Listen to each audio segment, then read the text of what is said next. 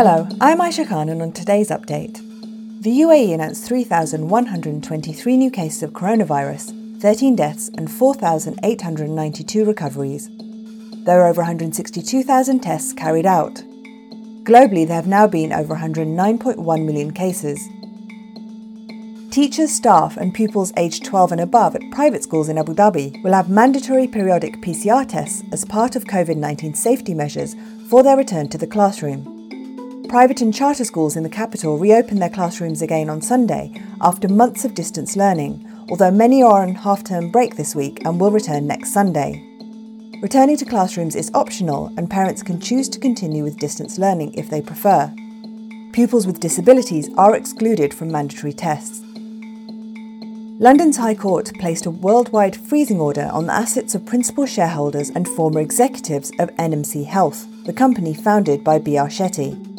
The order was secured by Abu Dhabi Commercial Bank, which is the group's biggest creditor, following a private hearing held in December last year without prior notice to avoid the risk that alleged fraudsters would be tipped off, Judge Justice Bryan said in his ruling on the order. The order freezes the assets of Mr. Shetty and NMC's other principal shareholders, as well as those of former Chief Executive Prasanth Mangat and other former company executives. Saudi Arabia said on Monday evening it will stop giving contracts to any company that has its regional headquarters outside the kingdom from 2024.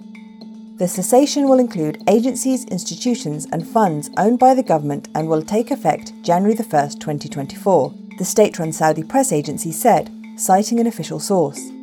It said the move is being taken to incentivise the localisation of businesses by foreign companies that deal with the kingdom's government. A strong return to pre-pandemic levels of tourism has been predicted in Bahrain as the island nation prepares to reopen the King Fahd Causeway to Saudi Arabia. The King Fahd Causeway was due to reopen on March 31st, but that date has been pushed back to May 17th. The causeway has been closed since March the 8th last year under strict restrictions enforced in the country to control the spread of the coronavirus. It will allow Saudi citizens to travel into the country by road and, experts predict, offer $1 billion financial boost to the economy.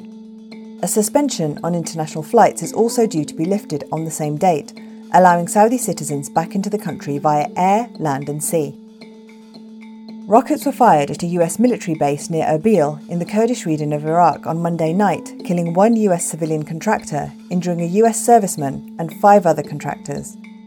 Casualties were confirmed by Colonel Wayne Morotto, the spokesman for Operation Inherent Resolve, the international mission against ISIS in Iraq. At least 2 civilians in the vicinity of the base near Erbil International Airport were injured. Now over to Threya Abdullahi for what's trending. Good morning, Aisha. Trending this morning. As today marks the 3rd anniversary of the American superhero film Black Panther, fans take it to Twitter to trend Wakanda Forever. The Wakanda Forever salute has become a symbol to celebrate Black excellence. In a move to help his community, NBA icon Michael Jordan is donating $10 million to open 2 new medical clinics in his hometown of Wilmington, North Carolina. The 2 clinics are set to open in 2022. Finally, South Korea has arranged to buy coronavirus vaccines for 23 million more people.